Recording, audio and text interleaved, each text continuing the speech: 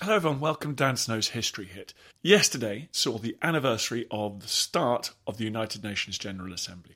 This is the 75th anniversary of that august body, and so in this episode of History Hits How and Why History series, we're finding out all about the birth of the UN, its successes and failures over the past 3/4 of a century.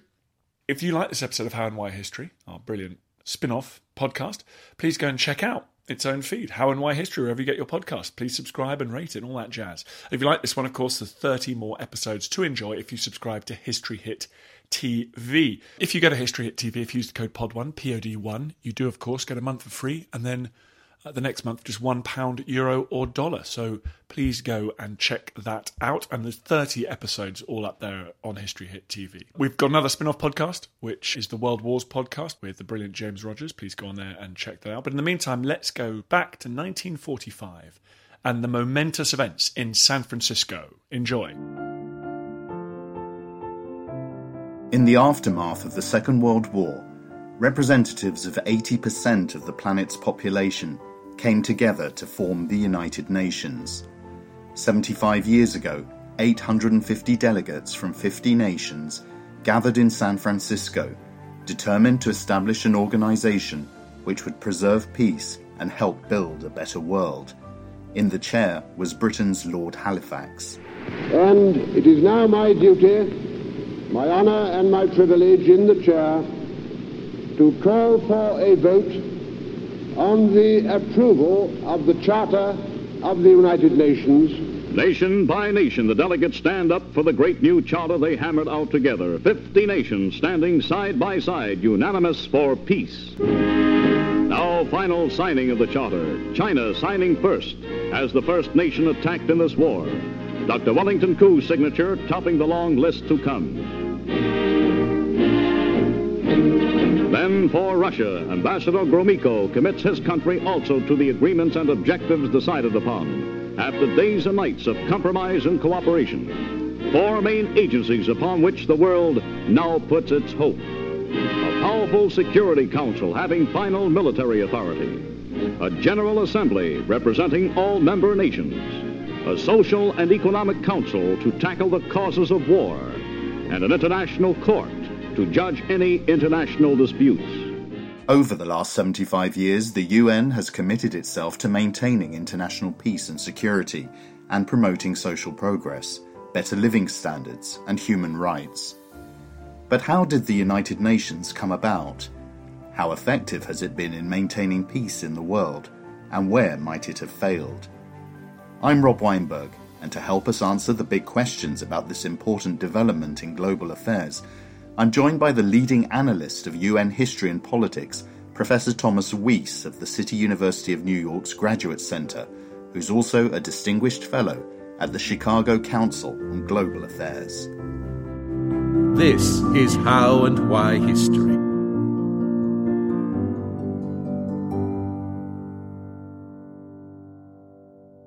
So Tom, thank you for joining me. How did the experience and maybe failure of the League of Nations after the First World War pave the way for the emergence of the United Nations? Actually, most people look upon the failure of the League as a catastrophic end to the first experiment in international organization, but it was actually the beginning. And the things that worked were built upon, and the things that didn't work were partially avoided in the next iteration after 1945. So even those in Washington and Whitehall who were persuaded that the organization fell flat, their proposal was not to do 1914 minus, but it was actually 1918 plus. And so these experiments were actually very important for what followed. So then the Second World War comes about partly as a result of the failure of the League, with the reparations being imposed upon Germany and so on. How important were the American President Franklin D. Roosevelt and the British Prime Minister Winston Churchill to the founding principles of the United Nations? Actually, we wouldn't have a United Nations without either of them. So let's say that they were important. What was interesting, of course, was the signing of the Atlantic Charter by the two of them in August 1941, but that was before the U.S. was in the war. And so, interestingly, the principles laid out in there for self-determination, which Winston was not very happy about, but lots of others in terms of keeping the peace and post-war prosperity were laid out. And so, in fact, those principles were reiterated again in a document after the U.S. got into the war, after Pearl Harbor. On the 1st of January, a meeting was held in Washington, D.C., in which a document which was called Declaration by United Nations was signed by 26 allies, including obviously the United States and the United Kingdom. And later, the Allied total got up to 47. But those principles from the Atlantic Charter were reiterated in the Declaration by United Nations, which actually gave the name to the alliance that actually crushed fascism. But it was also the name given, obviously, to what went on during the war, that is, the principles of collaboration across states, and for the institution that would follow, San Francisco. Why were the Soviets included, but France wasn't? France was occupied and not very active in the war, except they're all making a lot of noise in London. The Soviets, after they joined the effort, after having no longer respected the terms of the Non-Aggression Pact with Germany, which started the war, were obviously a key ally. And in fact, their casualties were higher than other members of the alliance. So it was important, the big three, and subsequently the big five, so to speak, adding China and France, despite de Gaulle's arrogance, became the basis for the Security Council after the signature of the UN Charter in San Francisco in June of 1945.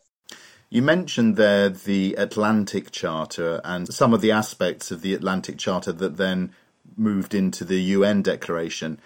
How did they differ? I wouldn't say that they didn't actually differ, except that by that time the United States was no longer just financing the reaction to Nazi Germany, but was actually actively involved in fighting the war. But the principles, whether those were, as I say, self-determination, the restoration of self-government to those countries that have been overrun, the removal of various kinds of trade restrictions, or actually opening the world to trade, which was another reason that we had a Second World War. And importantly, cooperation to guarantee not just peace following the war, but also more stability as a result of economic and social conditions. So that then got topped up by the four freedoms: freedom from fear and want, and the abandonment of force as a way to get one's way. There were lots of things thrown in also about disarmament, which obviously fell a little flat. We're still talking about that. But many of the elements of the Atlantic Charter were reflected word for word almost in the Declaration by United Nations. So the Declaration of United Nations initially was really a way of uniting and taking on the Axis powers in the Second World War. How did it then grow into the United Nations? Well, there's a funny story about dear Winston being nude, or maybe he had a towel wrapped around him when he was visiting Washington. And Roosevelt came in and he didn't like the term. I think the term was Associated Nations, which was what Churchill preferred. And Roosevelt said, no, United Nations. And that's the coinage that was then reflected a few days later in the Declaration by United Nations. But thinking about the shape of that institution didn't begin then. It actually began earlier in 1939, even though the United States was not involved in the war. There were planning efforts in the U.S. State Department about what the post-war order would look like. Even though the U.S. was not in the war, Roosevelt was looking for ways to get into the war. He was looking to protect, actually, conscription even. But he was looking ahead. And then subsequently, in particular, the Carnegie Corporation of New York sponsored a whole series of conferences, analyses by academics, looking at the experience of the League and the issues that would be on the table. So planning for the world of 1945 and what became known as the United Nations and the UN system reflected lots and lots of deliberations starting much earlier.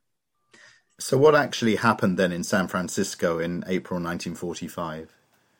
Well, the conference began with Roosevelt enfeebled, but having had conversations with Churchill and Stalin before the conference opened, and the nuts and bolts of what became the constitution for the organization, the UN Charter, were ironed out over a little over 2 months. The signatures of 50 countries at the end of June, then followed by a period of countries trying to ratify it. And intriguingly, the United States was actually the first country to ratify the treaty or the UN Charter, and then others followed. One needed 5 permanent members of the Security Council, and then half of the others. So as soon as we had the 5 and then 23 others, the Charter went into force. And so that's what's usually celebrated as the official beginning of the UN, the 24th of October, which is when the Charter went into effect. You mentioned the 5 permanent members of the Security Council.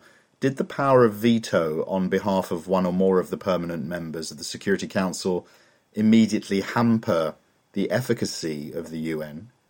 Yes, it hampered the efficacy, but we wouldn't have had a UN without the veto. So it's a little difficult to be too categorical about that.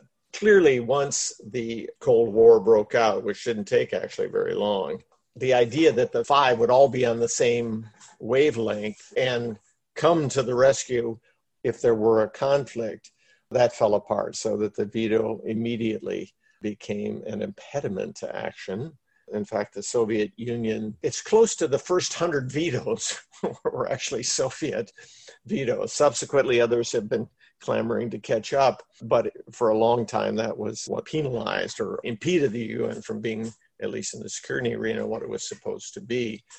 Washington would never have joined without the veto, nor would Moscow. We could argue whether or not London and Paris and Beijing would have gone along with it, but certainly neither the United States nor the Soviet Union would have joined without the veto, which reflected not only their sacrifices, but their position in the world at that time. Each 5-year anniversary of the UN, of course, the topic of how are we going to reform the Security Council and why do we have these vetoes comes up, and the answers are fairly clear. First of all, it wouldn't be that way without the veto.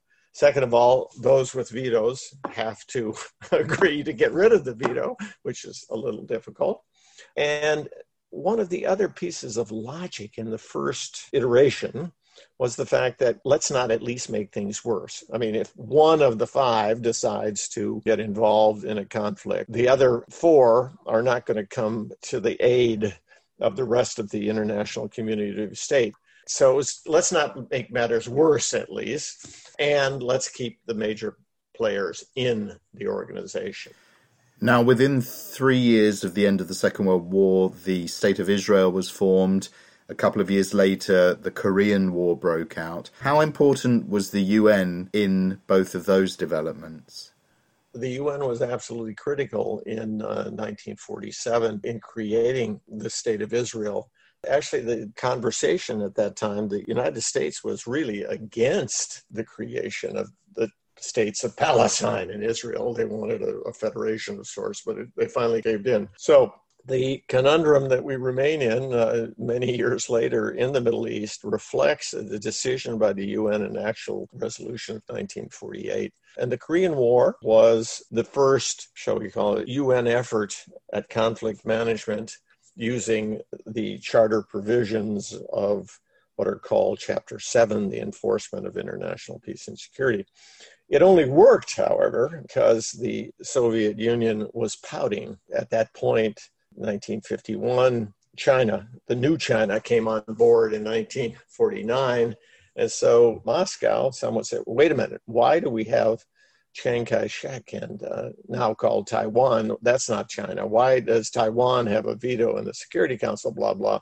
So Moscow was actually pouting and boycotting the Security Council at exactly the same moment as the Korean War broke out. So the other 4 precipitously made a decision about the UN reversing the aggression. It was clearly an aggression. So the UN actually went to war the way the Security Council was supposed to work, although obviously Moscow not being present facilitated the decision. So the original decision involved UN troops. The continuation of the UN presence thereafter, once the Soviets decided that, wait a minute, this is not such a good idea to leave our seat empty in the Security Council, they came back. And thereafter, one had to use other means, including the General Assembly, to continue the decision to make this a UN operation, the costs, which were mainly borne by the United States anyway. But it started and ended as a UN operation for those reasons. And we had none subsequently until after the Cold War, until after the veto no longer was a problem. The next enforcement action after all those years would have been 1991 and the Persian Gulf War. And at that point, Moscow and the new Beijing went along with the decision to reverse the aggression by Saddam Hussein against Kuwait. The result of the voting is as follows: 12 votes in favor, 2 votes against, 1 abstention. The draft resolution has been adopted as Resolution 678, 1990.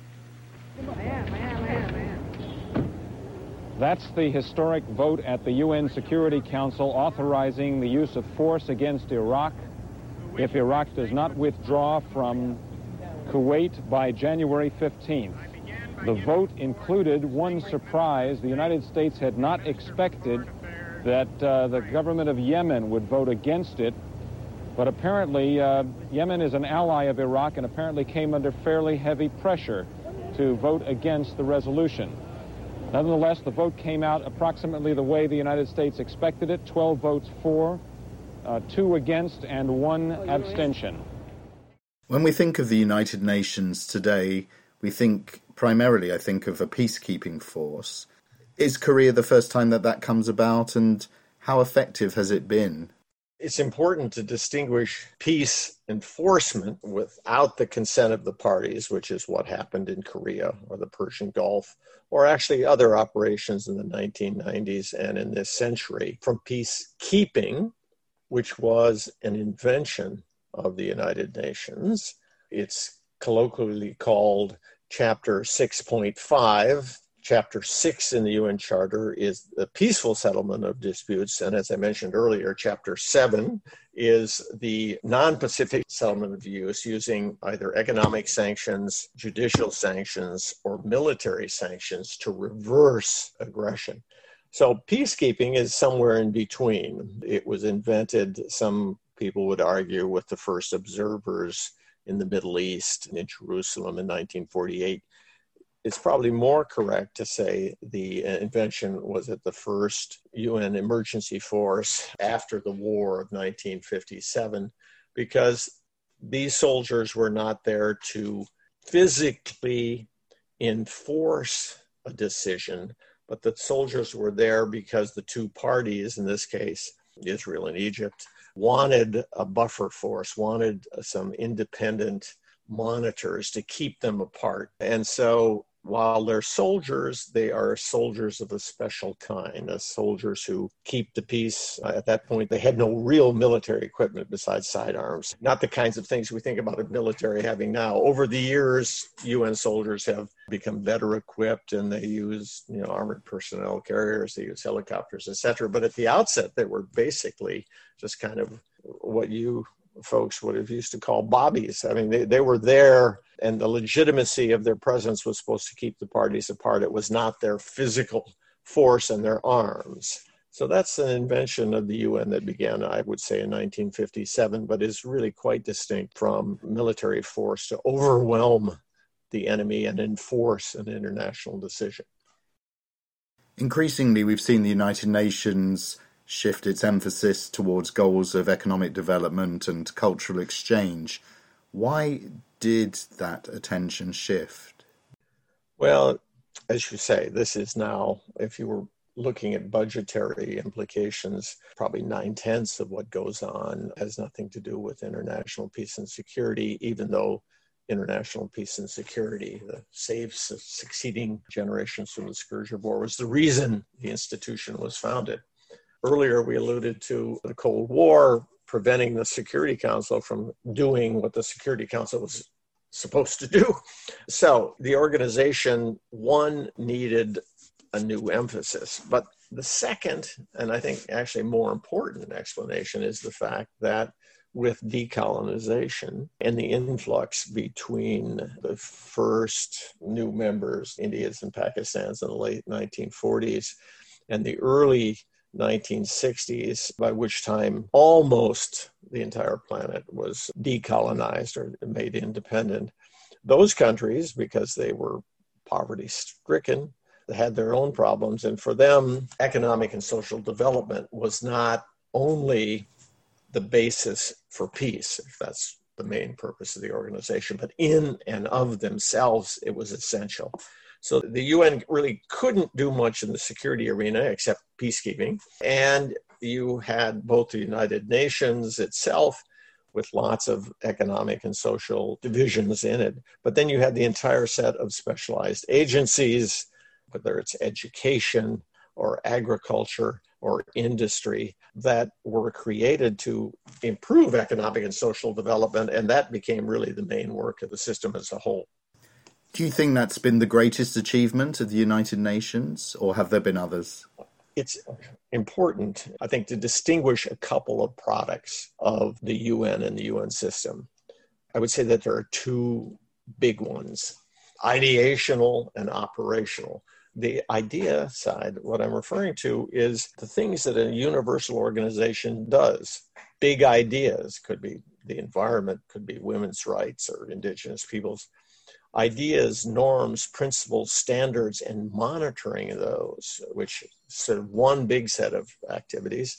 And the second happens to be operations, delivering succor to people suffering in Myanmar or Syria, development projects, statistical training, other kinds of training, etc. So you have those two big kinds of activities. I actually think, based on a lot of research I did with some colleagues in something called the Intellectual History of the United Nations, that the real legacy, the real power happens to be the ideas, which you pick up, I pick up, NGOs pick up, some governments do, some governments don't, but that's where the real multiplier effect is. The operations, they're certainly useful. I'm not going to say that delivering tents and food to Syria is a bad idea, but once that's over, it's over. There's very little residual. So in looking at the products of the UN, you would say that many of the ideas are what's driving government policy these days. It could be inequality, it could be the nature of women's rights, could be how do we stop climate change. These go on and on. These were either spawned by the UN or certainly massaged over the years in UN context, and operations. And so I think when one hears, let's reform the UN, one normally focuses on the operational part. And that's where, there are lots of shortcomings, lots of inefficiencies. So I would see that on the ideational front, there have been a huge number of successes. On the operational side, it's been useful, but there are lots of shortcomings. And that's where most of the money now goes, of course. If you're looking at budgets, probably £9 out of 10 are expended on the concrete operational side, whereas I would put many more resources into the ideation side. Now, you've written a number of books looking at how the UN could be updated, reinvigorated. In the face of today's populist movements, pandemics, terrorism, and all the other major challenges, is there a case to be made for reinvigorating, updating the UN? And if so, what would you do? In the face of a global pandemic with a probably $10 trillion reduction in global GDP, you'd say, do we really have to make a case for more cooperation across borders? You say, this is crazy, this is cockamamie, but in fact we do. And so for me, in the face of new nationalisms, new populism, I'm actually putting an emphasis on trying to reinforce the crumbling foundations of the planet we have. Because it's, the age of Trump, but it's not just Trump. It's the age of Putin. It's the age of Xi. It's the age of Erdogan. It's the age of Bolsonaro. And the list goes on. So the very foundations are under attack. And what also is happening is that the global South, the developing countries that came about after decolonization, who were the champions of the UN and the UN system, who benefited from the earliest programs, they are now also increasingly grumbling about the nature of the institutions which were created, as we said earlier, in 1945, brought to you by the major powers, the Western powers, to the benefit of the Western powers. So that global South, and in particular the emerging powers in the global South, are also on the bandwagon to change drastically the organization. So my highest priority these days is trying to reinforce what we have, because I dare say that if we tried to recreate what there is, we'd probably get less than we have. And then try to figure out what the UN does better than anyone else on the operational side and on the ideational side.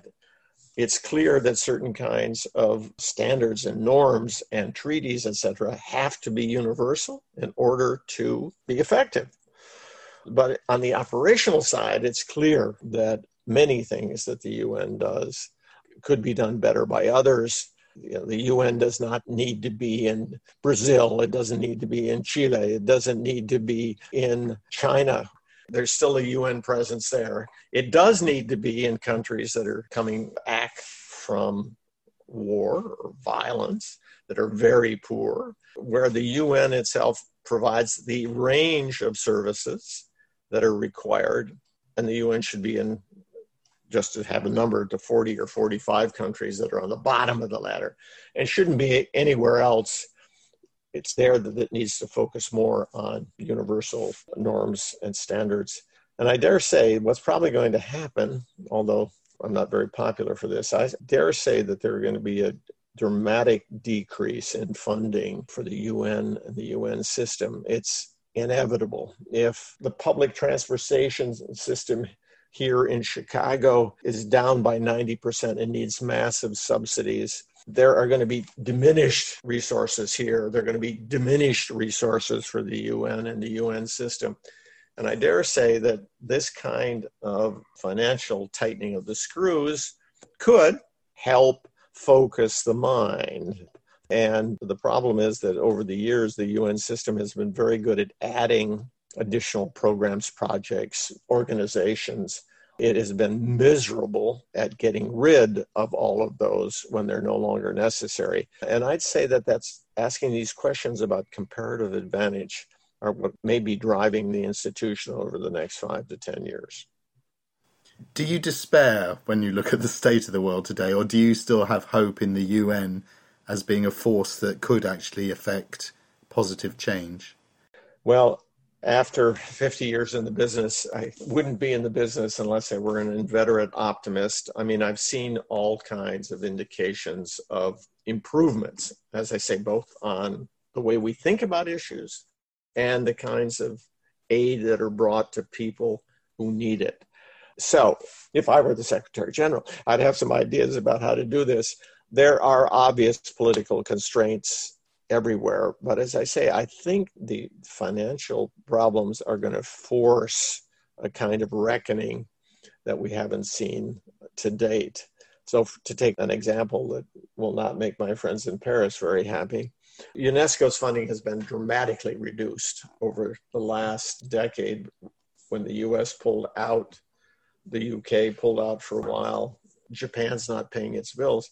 And the problem with the bureaucracy there is the same problem with bureaucracies everywhere. The easiest thing to do is to get rid of young people and keep those of us who are longer in the tooth around, and to cut every program. Well, we've got 15% fewer resources. Let's cut you and you and you. everyone by the same amount and not say what is really essential? Where can we really make a difference? Where is the multiplier effect? So there's a chance that this kind of financial stringency would lead the organization to make the kinds of cuts that are necessary. And I hope that will be the case. Professor Thomas Weiss, thank you so much for joining me. How and Why History.